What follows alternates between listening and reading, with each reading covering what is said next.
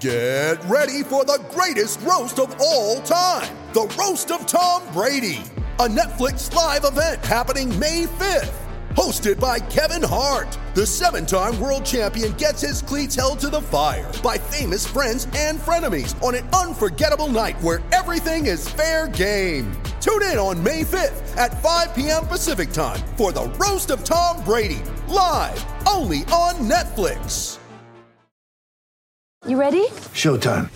On May 3rd, summer starts with The Fall Guy. Let's do it later. Let's drink a spicy margarita. Make some bad decisions. Yes!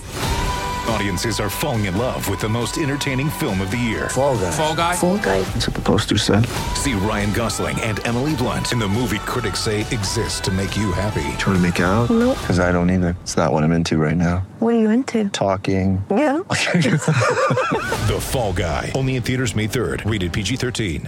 Welcome to New York.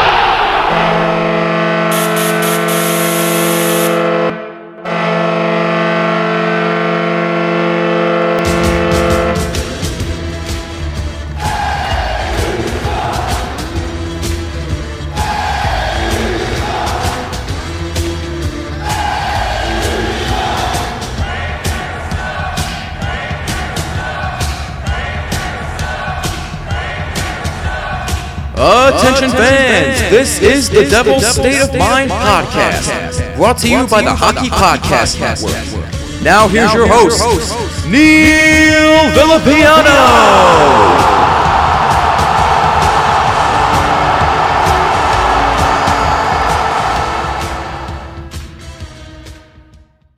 Woo! What is going on, Devils fans? It is, as always, your host, Neil Villapiano, and welcome to another edition, a much anticipated edition of the Devils State of Mind podcast right here on the Hockey Podcast Network. The best place, as always, to get everything you need to know about your New Jersey Devils.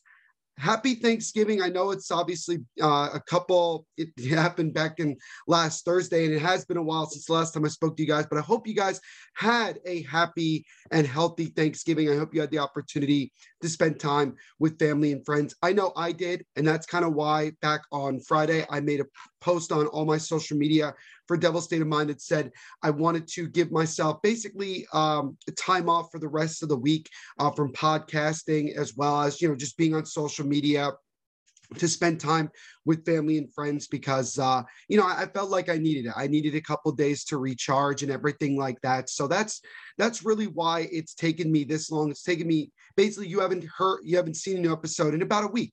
But I wanted to take some time to do that. I was able to watch some of the last couple of Devils games. I did a live watch along for the Devils game against the Minnesota Wild. So I did watch that one.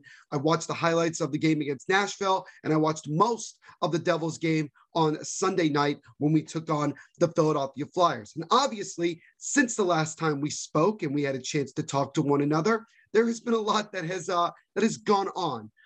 So as always, there is a bunch to talk about here on the Devil's State of Mind podcast. So let's not waste any more time and get rolling.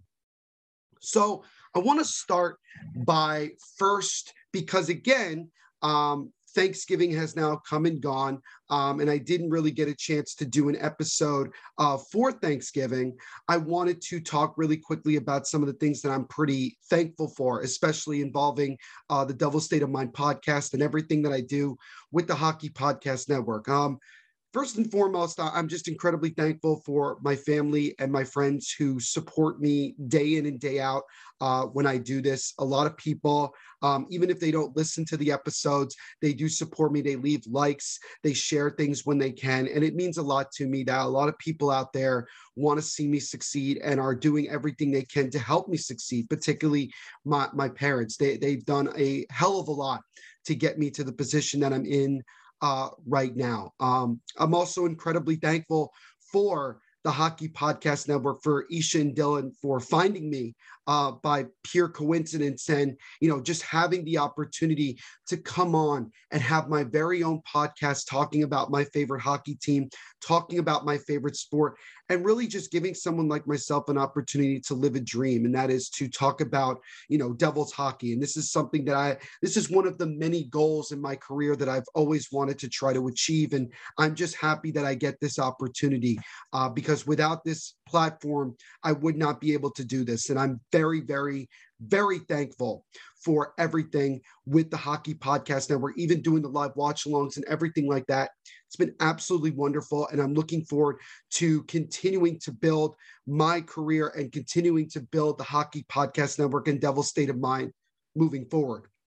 And lastly, I just want to say that I'm incredibly thankful for all of you that take time out of your day to listen to my episodes, that take time to follow me on social media and interact with me and everything like that. It means the world to me that so many people care enough to, talk to me and to talk about, the Devils and talk about hockey. And it's just wonderful. I've grown to meet so many people through this, Devils fans, hockey fans. I've had the opportunity to interview some pretty well-known people in the hockey world, and it's just been absolutely phenomenal. So I wanted to say thank you to everybody who listens to my episodes and supports me, because without your guys' love and support, the Devil's State of Mind podcast would not be where it is today. And at last time I checked, the Devil's State of Mind podcast is one of the most listened to podcasts on the network. And I'm not just saying that, to be cocky or anything. I'm saying that because I've seen it, and everybody's seen it. And it means the world to me that so many people want to take time out of their day to listen to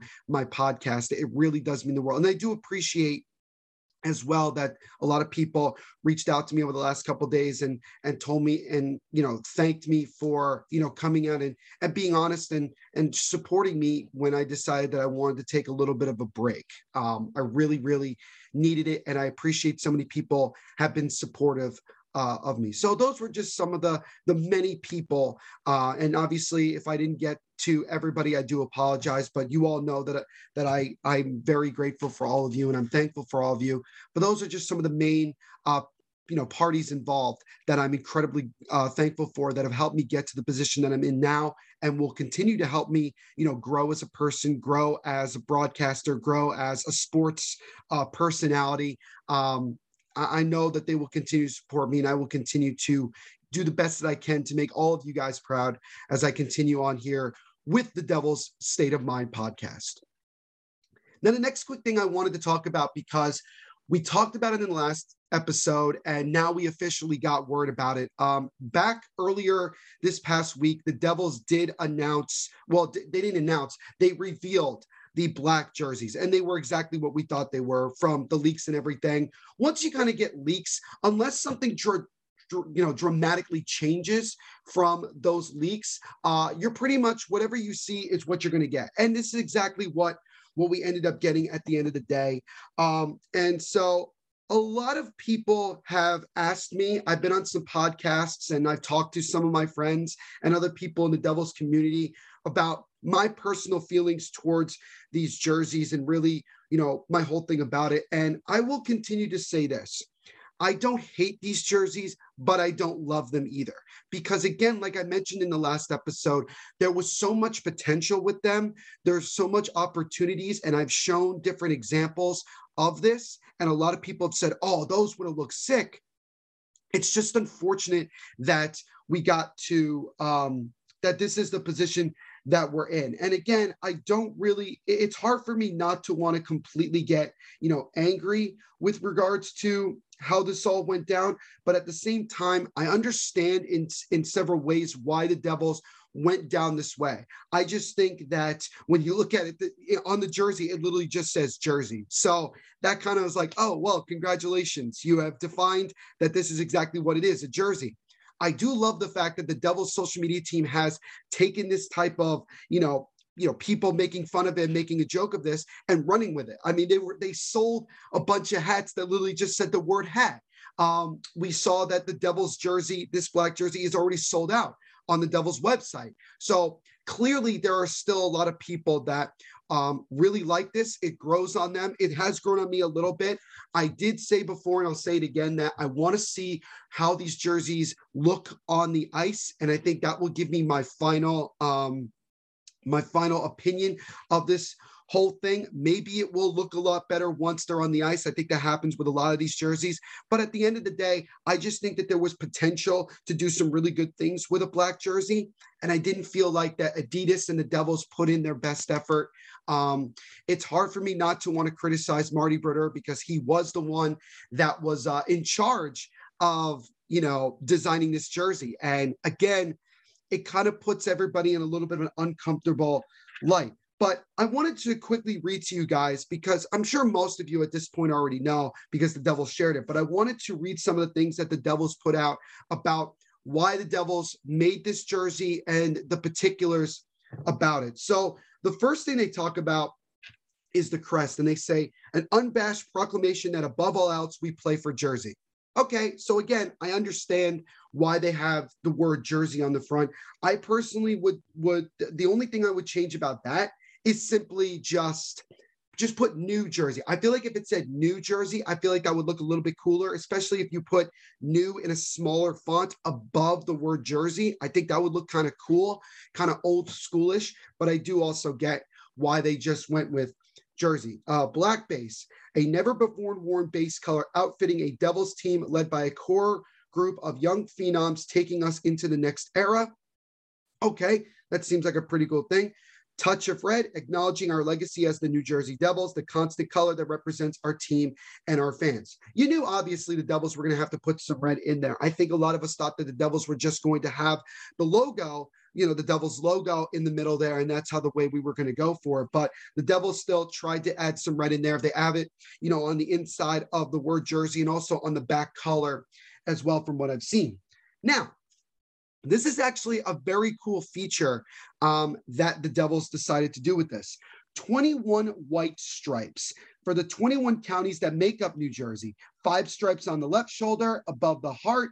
In particular are a nod to the 5 legends whose banners hang in the rafters at the Prudential Center. So that's actually a really cool thing that they're honoring all of the counties in New Jersey, even in South Jersey, because again, the Devils are not the best when it comes to, being open with, South Jersey, because again, most of South Jersey is Flyers fans. So it's really more Central and North Jersey, but still for them to shout them out, I think is really, really great. Also to, give a nod to, the Hall of Fame players that we have whose numbers are hanging up in the rafters. The other thing that I think we talked about a little bit, but we did find out that the Devils jerseys also are honoring 3 different previous New Jersey hockey teams. We had talked about that. It sounded like that they were just honoring one, which was the Newark Bulldogs, who again played 1 season of hockey in 1928-29, but they're also honoring the Rivervale Skeeters, who played from 1939 to 1942, and the Jersey Larks, which played in the 1960-61 season. And all 3 of these teams had the striped black jersey concept. So I guess that's really what they were kind of going for. So that's kind of cool. Now, on the interior collar, just like some of the other jerseys we've seen, the championship years dipped in Stanley Cup silver, which is kind of cool. So you see 95, 2000, 2003. The laces representing a piece of gold netting as a nod to the GOAT, Marty Brodeur, and the creator of the jersey. So, like I said, we found out that Marty Brodeur was the main man in charge of designing this jersey, which when you look at everything that they decided to do with this, I think you can kind of get why the Devils did that. So at the end of the day, that is all of the reasonings and the back story to this jersey. So at the end of the day, I don't hate this jersey. I don't love it either. I do like a lot of the things about honoring, some teams that we've never heard before, honoring the legends that we've had in this organization. But at the end of the day, I still think there was potential to do more with this jersey. But I still want to see what they look like on December 8th. When the Devils will first wear those jerseys. And the Devils also did announce all of the games that they will be wearing this jersey. So again, the first time we're going to see them is December 8th versus the Flyers. Then it's December 18th at Detroit, December 23rd at home against Montreal, January 6th versus Columbus, January 10th versus Tampa Bay, January 19th versus the Coyotes, January 25th versus Dallas, February 24th versus the Pittsburgh Penguins, March 12th versus Anaheim, March 22nd versus the Rangers, April 3rd against the Islanders, April 5th against the Rangers, and then the last time this season will be April 29th against the Detroit Red Wings. And if my, if they say if my calculation is correct, let's see, 1, 2, 3, 4, 5, 6, 7, 8, 9, 10, 11, 12, 13. Yes, the Devils are indeed wearing this jersey exactly 13 times, and they said that they are doing that to honor their captain, number 13, Nico Hischier. So again, another nice little touch to this whole thing. The other thing that a lot of people saw that I think was absolutely awesome was that the Devils were also going to be auctioning off one pair of an Adidas shoe that is, black and white with the 3 white stripes because it is Adidas, and those are super cool. We saw that PK Subban also got himself his own version of that. On the tongue, it says made in Jersey. I would love for this shoe to be available for everybody. I don't know if it will eventually be for everybody, but that shoe looks absolutely phenomenal. In some ways, a lot of people have said the shoe looks better than the jersey itself. But it looks really, really cool. So at the end of the day, overall, to quickly just wrap this up, I don't hate the jersey. I don't love it either. I still want to see what it looks like on the ice. There is still potential that it could look really, really good on the ice. The shoes are phenomenal. I love the nod to all the other things that the Devils mentioned that they're honoring with this jersey. And I'm hoping that once we see them, I have a much more positive opinion on it, and we can kind of go from there. Will I buy one? Maybe I won't. We shall see as we move along here. But the Devils did officially reveal their black jersey, which again, the first time you will see it is on December 8th when we're at home against the Philadelphia Flyers. So now we're going to get to the 3 games that have happened since the last episode that I did. The first one was back on Wednesday, the day before Thanksgiving, as the Devils were at home against the first place in their division, the Minnesota Wild. And like I said before, I was doing a live watch along with my good friend, Isha Jerome, who's one of the hosts of the Soda Pod, which covers all things Minnesota Wild. So go check out them. He's also one of the head honchos at the Hockey Podcast Network, one of the guys that found me and gave me the opportunity to do the Devil State of Mind podcast and be a part of the Hockey Podcast Network. We had an interesting, not even start to this game. We had an interesting storyline before this game started, because when the Devils pregame show came on, the first thing they showed was a bus pulling up to the arena. And I was like, well, that's weird. The Devils never really do that. What exactly am I looking at here? Well, because I had the TV off because I wasn't allowed to have the sound on, we ended up finding out that the Minnesota Wild didn't get to the Prudential Center until about 6:50, I believe was the time that they got in, which is obviously about 15 minutes prior to puck drop. Now, the reason that they got there so late was because they were staying in New York and actually had to try to go through the Holland Tunnel. And I don't know if they ended up saying that there was delays or that I think actually the Holland Tunnel was shut down for a while there during that day. But the Wild had to find a different way to get to New Jersey. Don't know what way they exactly went. I don't know if they ended up going through the Lincoln Tunnel or whatever, but nonetheless, they ended up getting to the Prudential Center very, very, very late, which kind of begs the question of why was the Wild staying in New York? They weren't playing the Rangers. They weren't playing the Islanders after us or before us. So why were they staying in New York? There obviously are pretty big hotels, even in Newark, that these teams that the Wild could have stayed in. That it would have been easier for them, but that's neither here nor there. So we had a pretty late start to the game, about a half hour delay time. The game started at exactly 7:33, which again, very specific. Very specific start time. They still ended up having warm-ups. It was I think it was only like 10 minutes. It was a very, very quick warm-ups and kind of go from there. the two biggest things that we got from the Devils' perspective was, number one, Alexander Holtz was sent back down to the Utica Comets, and Chase DeLeo was called up. Chase DeLeo was called up as he was the top point getter for the Utica Comets. So he obviously has done very, very well down in Utica and earned an opportunity to come up here and play in New Jersey and make his Devils debut. And as for Alexander Holtz, I'm not surprised that he ended up getting sent down because, he's had some opportunities where he could have scored, but hasn't cashed in. He looks like he's still a little bit of a step slow and still learning the North American ice in the NHL game. And there's nothing wrong with sending him back down. And I'm sure he understood that. And the first game that he got sent back down, the first game he played in after being sent back down to Utica, he scored. So again, he's going to continue to develop and go from there. I wouldn't be surprised if he came back up at some point during this season, maybe towards the end of the year, who knows? But let's give him some time to continue to develop here. I'm sure he understands it. He's still incredibly young, and we got to let him develop as best as he possibly can, the way that he knows how to develop, and go from there. So that was where I wasn't really upset. I was obviously disappointed because we have such high expectation for Alexander Holtz, but still, I understood the move. And Chase DeLeo, he could bring some speed. He could bring some physicality. He's gotten some points. Like I said, he's gotten off to a good start point-wise down in Utica. And the hope is that he can help contribute to a winning cause while he's up here in New Jersey. But the other thing that came out was that Ty Smith was a healthy scratch. And we found this out moments before the game started. So I kind of chalked this up to, I think Lindy Rupp was trying to send a message to Ty Smith like he's done with some other guys where, if they're struggling, they're just not going to play. And they need to sit back and watch the team and watch the game from a different perspective up in the, I don't know if you call it the press box or where, the team sits in the suite for the games. I kind of get the move. He's gotten up to a pretty slow start in his second year.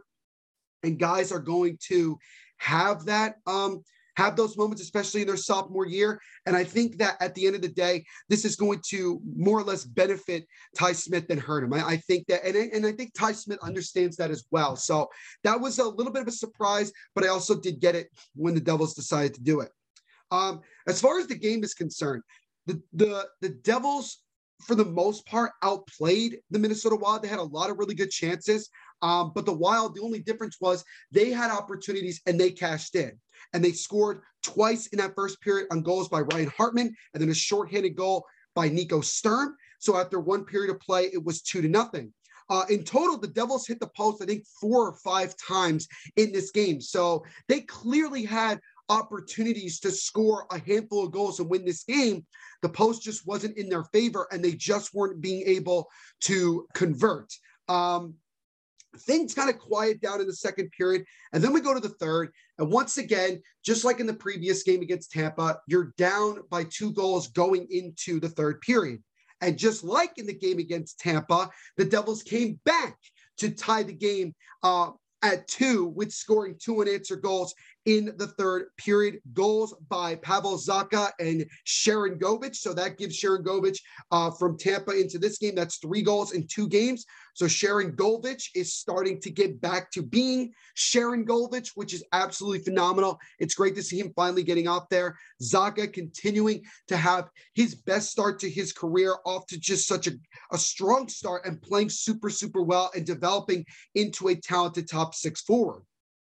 But no more goals were scored in that third period, and the game ended up having to go to overtime. The Devils had some really good opportunities in overtime. Dougie Hamilton took a wrist shot that beat Cam Talbot, but it hit the post, adding another shot that hit the post. The Devils, I felt like, were the better team in overtime, but could not score. The Wild didn't either, so the game had to go to shootout.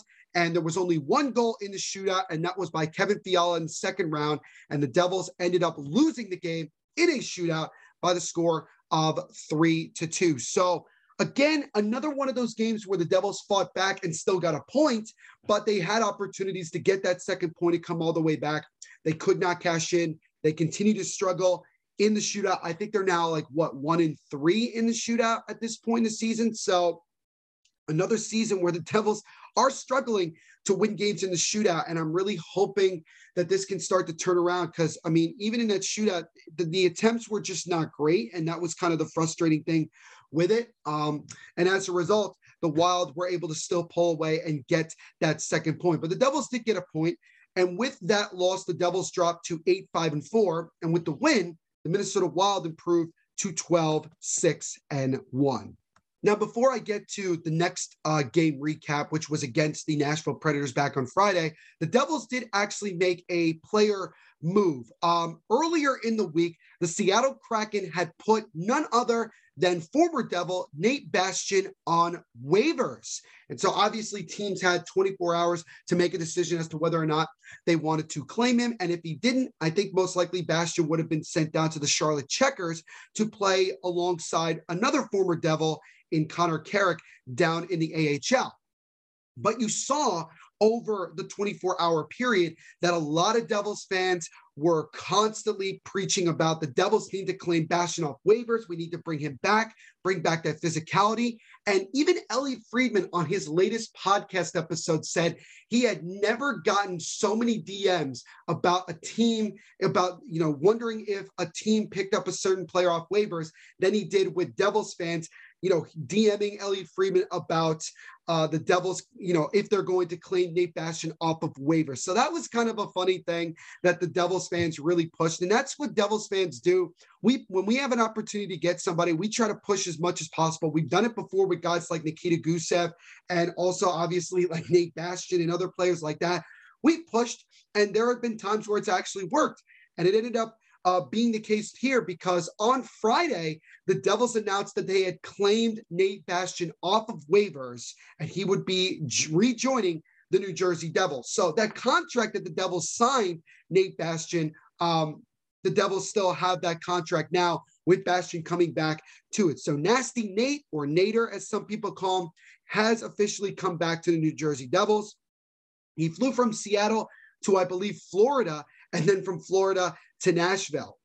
So he got there, I think, in the morning of the Devils game against the Nashville Predators. Lindy Ruff did announce that he was going to be in the lineup for that game. So he would immediately get back in the lineup. So he wore that number 14 jersey, and Michael McLeod gets his best friend back. They had a little bit of a hiatus for, early on this season, but Nate Bastian gets an opportunity to come back and play for the Red and Black. Last season, he had 3 goals, 7 assists for 10 points. And also the Devils announced with that claim that Jesper Boqvist, who honestly I thought in some games has looked really, really good and maybe is finally finding a role, he was placed on injured reserve with an upper body injury retroactive to November 18th. So add another player who is going to be out for some time to the Devils list. So it's unfortunate, but another Devil does come back to New Jersey. And again, we're hoping that now having 2/3 of that physical energy line that we had last year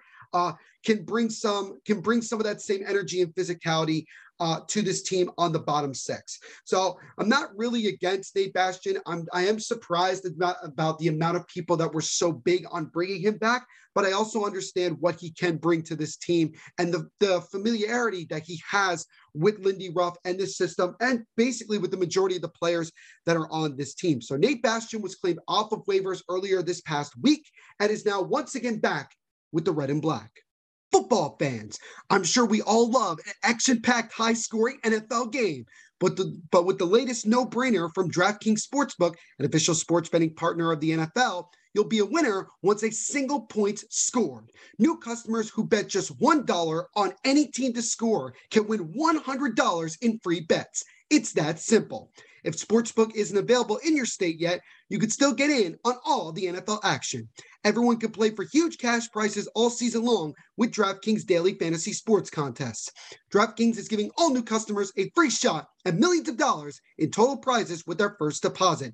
Download the DraftKings Sportsbook app now and use promo code THPN. Bet $1 on any team to score and win $100 in free bets. If they score, you score with promo code THPN this week at DraftKings Sportsbook, an official sports betting partner of the NFL. Must be 21 or older, New Jersey, Indiana, or Pennsylvania only. New customers only. Minimum $5 deposit and $1 wager required. 1 per customer. Restrictions apply. See DraftKings.com/sportsbook for details. Gambling problem? Call 1-800-GAMBLER. So now we shift over to the next game that the Devils played that I mentioned before, and that was the Devils traveled to Nashville to take on the Nashville Predators. This was the first time in over 2 years that the Devils faced off against the Predators. We're going to be seeing a lot of that as this season progresses because we haven't seen a lot of teams that were playing this year in quite some time. Obviously, he who shall not be named is the head coach of the Nashville Predators. And whenever the Devils play the Predators, for me personally, it's a little bit more special because I want to see the Devils dominate Nashville. It has nothing to do with the Nashville players or fans or anything like that. Just has to do with the man behind the bench because of what he did here in New Jersey. As I mentioned before, Nate Bastian was indeed in the lineup for this one. And this game was unfortunately on ESPN+.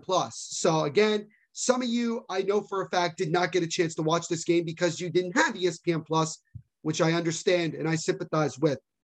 And I really hope that the Devils are not on ESPN Plus for a long time because it really is a pain in the rear end to have to go to a computer or use a Roku, and it makes it more complicated than simply just turning on the TV and going to MSG to watch these games. So that's kind of the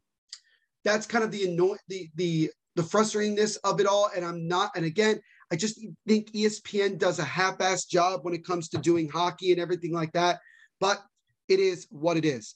But I will just say this because I'm not going to spend a whole lot of time on this game because straight up, right from the start, the Devils looked like garbage.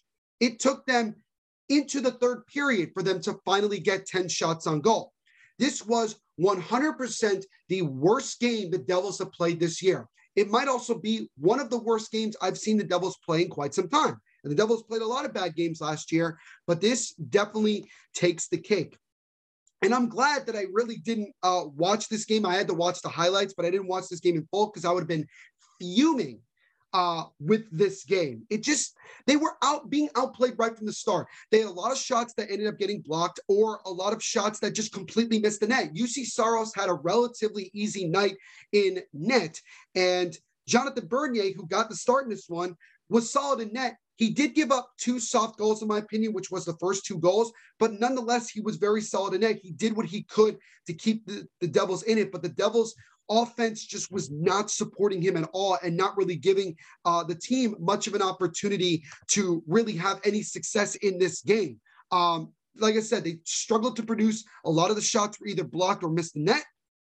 And Nashville, really right out of the gate, just decided that they were going to dominate this game from start to finish. The Predators' goals came from Josi, Tomasino, Granlund, and Carrier. Carrier's goal ended up being an empty netter. The Devils did finally wake up in the third period and were able to get a couple of goals to make this game look closer. A goal by Andreas Johnson. That third line again of Mercer, Brett, and Johnson striking again, getting a goal. It was just a nice pass from Mercer over to Johnson on a one-time shot, and he was able to score there. And then after the Predators scored an empty net goal, Tomas Tatar got a breakaway opportunity, and he went through the legs of Juuse Saros into the back of the net to get his third goal of the year to make it 4-2. And that would be all that she wrote as the Devils dropped this one by the score of 4-2 in Nashville. And with the loss, the Devils dropped to 8-6-4. And with the win, the Nashville Predators improved their record to 11-8-1. So at this point, going into Sunday's game, I started to personally feel like, are we once again going back to the type of hockey that we've seen in years past, where we're not really scoring enough and we're struggling to win some of these games, and we're going back to typical Devils hockey, so to speak. And that was my feeling going into the game against the Flyers. Now, before I talk about the game against the Flyers, we got some massive news about Jack Hughes. Jack Hughes was cleared to be a full participant in the Devils practice on Saturday. Now, earlier in the week, he was practicing, but he was wearing a non-contact jersey, and he didn't practice the whole time. But instead, before, I think it was the morning skate and before the game on Friday against Nashville, he was practicing with the team, and then he was fully cleared to practice and do everything with the Devils on Saturday. It was the first time since the October 19th shoulder injury that Jack Hughes had skated in a full team practice without restrictions or a non-contact jersey. Now, a couple days ago, Lindy Ruff said that Jack Hughes was close to returning to play, and then he updated his status by saying that Jack Hughes was very close to returning to play. So we shall see what happens over the next week or so. I'm very, very happy that Jack Hughes is at the point where now he can just skate with the team. He could wear a non-contact jersey where he can wear, he doesn't have to wear a non-contact jersey, and he can skate fully with the team. That goes to show that he is just moments away from playing again. I don't know if he's going to play on Tuesday against San Jose. I would think that there might be a better chance that his first game back will be on Thursday against Minnesota. I think that would probably be the most likely scenario for him, but we shall see. But just getting this news definitely gives you some relief that Jack Hughes is a lot closer to playing than we originally thought. So knock on wood, let's hope the number 86 is back sooner rather than later. But that is huge news for Jack Hughes. So the last game to recap was the Devils game on Sunday night against the Philadelphia Flyers. It was the first meeting of the season between these two rivals, the battle of the Jersey Turnpike, as a lot of people put it. And obviously, again, you're facing up against a divisional opponent. So it's one of those games where you look at it and you say, you want to win, but you also don't want to have to go to overtime or shootout if you can avoid it to prevent your opponent from getting even just 1 point. And the Flyers were coming into this game. They have a lot of injuries. They've been struggling a lot of late, coming in on a 5-game losing streak. So this was a huge opportunity for the Devils to face up against the team that they have an advantage against and get a win on home ice and, gain some confidence after some tough losses in the last couple of games. Another special thing for this game was that it was Hockey Fights Cancer Night at the Prudential Center. The Devils wore, purple and white Hockey Fights Cancer jerseys, which are absolutely phenomenal. I think they're still on auction. I'm not totally sure, but you can go check those jerseys out. They honestly, I think they're better than the black jerseys that the Devils put out. But I would love, by the way, if these teams could wear these jerseys in the game itself. I think that would be really, really cool. And maybe they will do that down the road. But these jerseys were really, really cool. The other big news that we got in this game prior to the game was that Ty Smith, after being a healthy scratch in the past 3 games, was back in the lineup for this one. So again, I think the message that Lindy Ruff wanted to send was loud and clear to Ty Smith, and now he gets the opportunity to get back in the lineup and try to regain some of that confidence that he had last year and try to, start really getting himself rolling here in just his second season in the NHL. The biggest surprise that we saw with regards to the lineup was that Jimmy Vesey was going from the 4th line to the 1st line. He was going to end up starting this game on a line with Zacha and Nico Hischier. And I looked at it and I said, you know what? It's honestly not that bad of a move, because you look at Vesey, he's second on the team in blocks. He's second on the team in time on ice. He has gotten some really, really clutch goals. He's gotten himself a decent amount of points. He's really found himself as a do-it-all type of player. And he's also been pretty damn physical as well. So I think that Lindy Ruff wanted to bring some physicality to that top 6 going up against a physical team like always in the Philadelphia Flyers. I was surprised, but I was pleasantly surprised. And looking at the way he played in this game, he had some really good opportunities to score himself. So he looked like a guy that definitely was comfortable being on that top 6 role, being on that 1st line. He gelled very, very well with both Nico and Pavel Zacha. I don't know if this is going to be something that the Devils will want to continue to do, but it definitely looked like something that could potentially be a successful line moving forward. But we'll obviously see as we play other teams and as this season continues to progress. But right away, the Devils were way better than they were against Nashville. They came out with a mission that they were going to have a much better start and just a much better game overall. And they were rewarded for their good start, just 5:07 into the game. Dougie Hamilton got the puck in the slot. He took a shot, rang off the post. And I was so furious at that moment because the amount of posts the Devils have hit in the last 4 or 5 games is ridiculous. And the Devils hit the post several other times in this game. Zacha hit the post. I think Nico hit the post as well in the slot. At some point, these goals are going to start coming where they're going to go off the post and in.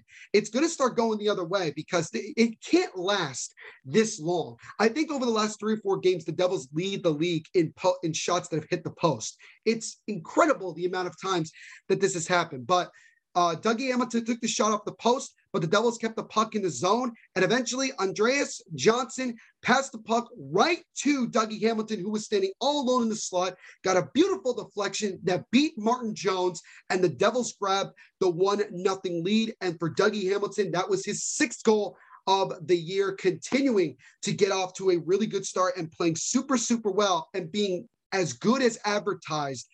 When the Devils signed him in the offseason, he has been tremendous. Andreas Johnson continuing to rack up the points and gaining more and more confidence as the games go along.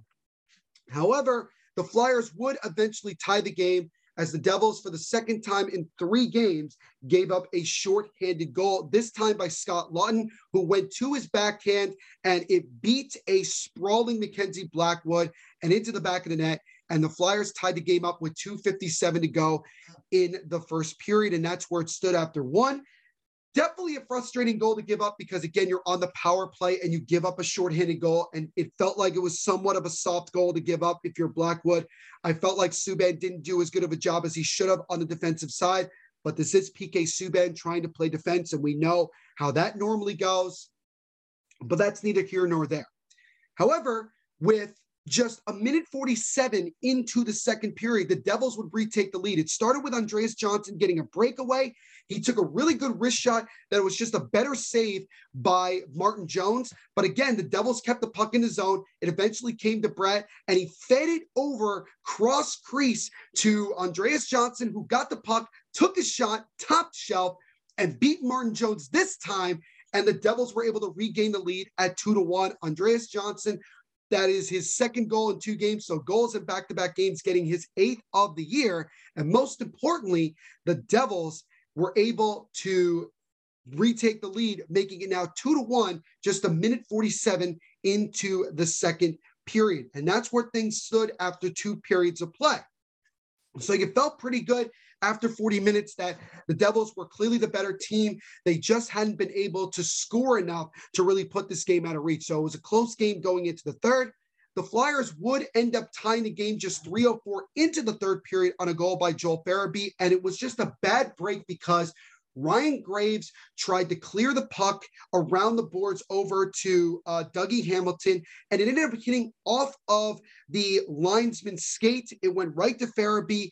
It went right to a Flyer player who tried to do a wraparound goal, but fed it right over to Farabee with an opening, and he just was able to tap it in and tie the game at 2. So it was one of those goals where you look at it and you say, do not tell me that the Flyers are still going to come out of here with a win, even though they've been completely outplayed, like we saw in the game against the Minnesota Wild earlier in the week.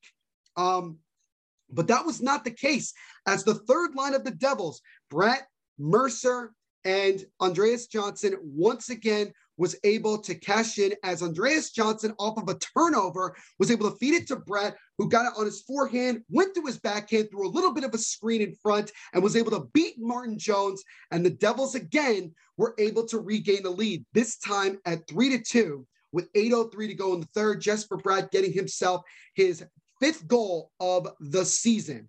And then just 2 minutes, 17 seconds later, the Devils again are in the offensive zone. Michael McLeod goes around the net using the power move with one hand, kind of backhands it right in front. A little bit of a scramble. Dougie Hamilton eventually gets the puck, feeds it over to a wide open Nate Bastian, who taps it in, and the Devils double their lead to 2, making it now 4-2 Devils with 5:46 to go. So in just his 2nd game back with the Devils, Nate Bastian gets himself his 2nd goal of the year, his 1st with the Devils this season. So welcome back to the Devils, Nate Bastian. Did not take him long to get himself on the score sheet, and you could see how pumped he was to score in front of the Devils crowd. It was obviously a big time goal. And the Devils continue to try to put away that third and final goal to really, just end this one. The Flyers ended up pulling Martin Jones with about 4 minutes to go. So clearly the Flyers were giving themselves an opportunity to try to get back in this one. Some good saves and then a good block, relatively towards the end there, was able to lead Andreas Johnson from almost the full ice, was able to fire the puck down into the empty net to score, to get his second goal of the game, his 9th of the year. And that made it 5-2. And that is where this game ended, as the Devils, with a big bounce back victory at home, defeated the Flyers by the score of 5-2. With the win, the Devils now improved to 9-6-4 on the season. And with the loss, the Flyers have now made it a 6-game losing streak, dropping their record to 8-8-4. And there were a couple of guys that really stood out in this game. Andreas Johnson, with his best game as a Devil, 2 goals, 2 assists, 4 points in this one. Jesper Bratt, 1 goal, 2 assists, 3 points for him. Dawson Mercer added an assist as well. So in total, that third line, which is arguably far and away our best line, had 8 total points in this game. Absolutely phenomenal. But the guy that really stood out the most, and it made sense considering how special this game was for him, was Dougie Hamilton. A goal, assist, 2 points, 10 shots on goal. Absolutely phenomenal. He had 9 shots on goal through 2 periods and only added 1 in the third. And honestly, he had a couple other shots that missed the net. So the way that I saw it, he almost had about 15, 16 shots on goal himself. He had by far overall his best game as a Devil. Even Dougie Hamilton said in the postgame that he felt like he should have had 3 goals in this game. And he was frustrated that he only got 1. But that shows you the type of confidence and drive that Dougie Hamilton has. And it was absolutely phenomenal that he was able to have as big of a game as he did in that game against the Flyers. But this was just such a special game overall for Dougie Hamilton. Again, it was Hockey Fights Cancer Night, which is always a big time game for everybody to honor people who are fighting cancer, who have lost their lives due to cancer. And Dougie Hamilton actually knows that experience of losing someone very close to him because of cancer, because he actually had a custom stick that he used in this game, I believe, in honor of Theo Rolfsson. He became close with this young lady back when he was playing in Calgary. So this was a little while ago. And unfortunately, she did pass away a few years ago after her battle with cancer. And I wanted to quickly read the story about Dougie Hamilton's relationship with Thea, because I think it's really heartwarming and really touching. It has been 2 years since 8-year-old Thea lost her battle with a bone cancer called Ewing sarcoma. What they first thought were growing pains in her leg turned into a parent's worst nightmare. But it was in the midst of her valiant 18-month fight for her life, Thea hooked up with the unlikeliest of teammates. And then there's a quote here that said, "We were visiting the Alberta Children's Hospital at Halloween, and I was dressed as Princess Leia," smiled the 6'6" Dougie Hamilton of his first encounter with a radiant little girl who would soon thereafter have a big impact on his life. I remember seeing her, and she was just so infectious and so smart and smiley and so intelligent for her age. She came to the game and went on the ice, and I saw her and remembered her, and she remembered me, and it built from there. Dougie would visit her at the Children's Hospital or the Rotary Flames house, and at the end would come to the house and spend time with her to lift her spirits, said Patrick. Him and Hamilton's brother Freddie would come over and play board games with Thea. As human beings, they went so far above and beyond for Thea when she was sick. There's a side of those guys you would never see. Throughout the chemotherapy and endless doctor visits, Hamilton and Thea exchanged daily Snapchats, providing a distraction from the realities she faced. She asked for a phone and gave me a list of 8 reasons why she needed a cell phone, said Leslie. 8 years old, was young for a phone, but she took pictures, and she and Dougie would Snapchat with what they were having for lunch. Even Dougie say she was like my best friend. It was so special for her. I don't even know if we really knew how special he was to her or how special she was to him. Perhaps the most memorable day for Mom and Dad was the double date Freddie and Dougie took the girls on. They went to the movies to see the Lego Batman movie. Great movie, by the way. Just the 4 of them, being Patrick, as Bryn chipped in with how exciting it was that they pulled them out of school for it. Amazing. Dougie gave her an escape from the monotony of sitting and doing chemotherapy and being in a hospital bed. He gave her the relief of forgetting where she was. Hamilton fondly recalled the hours he and Thea spent playing games with Disney characters, smiling and laughing. Thea unfortunately passed away back in November 2017, but not before spending some of the final days of her life with Hamilton. So this article, by the way, was back in 2019 when Dougie was still in Carolina, by the way. I was with her when she was pretty much on her deathbed, and that was maybe one of the hardest things I've ever been through in my life, says Dougie Hamilton. It hit me hard for a while. I think for me, going through that and being friends with her as a big learning curve experience for me, and kind of helped me with the perspective in life. Just trying to be a good person and realizing how good everything is in our lives. Always cherish those moments together. The family is awesome, and she is so fun and positive to be around. She made you happy. I wish Thea was still here. It's still surreal. She's gone, but I think she's still here with us and with me.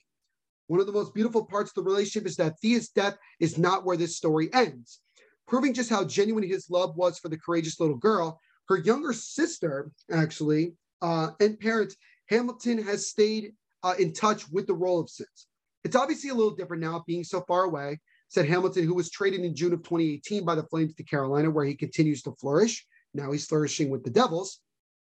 I talk to them a lot on text and stuff. It's cool to be able to keep in contact with them whenever I can Snapchat Bryn. It puts a smile on my face. I can't imagine how hard it is for them and what they're going through. I think about them a lot, and I think about Thea a lot.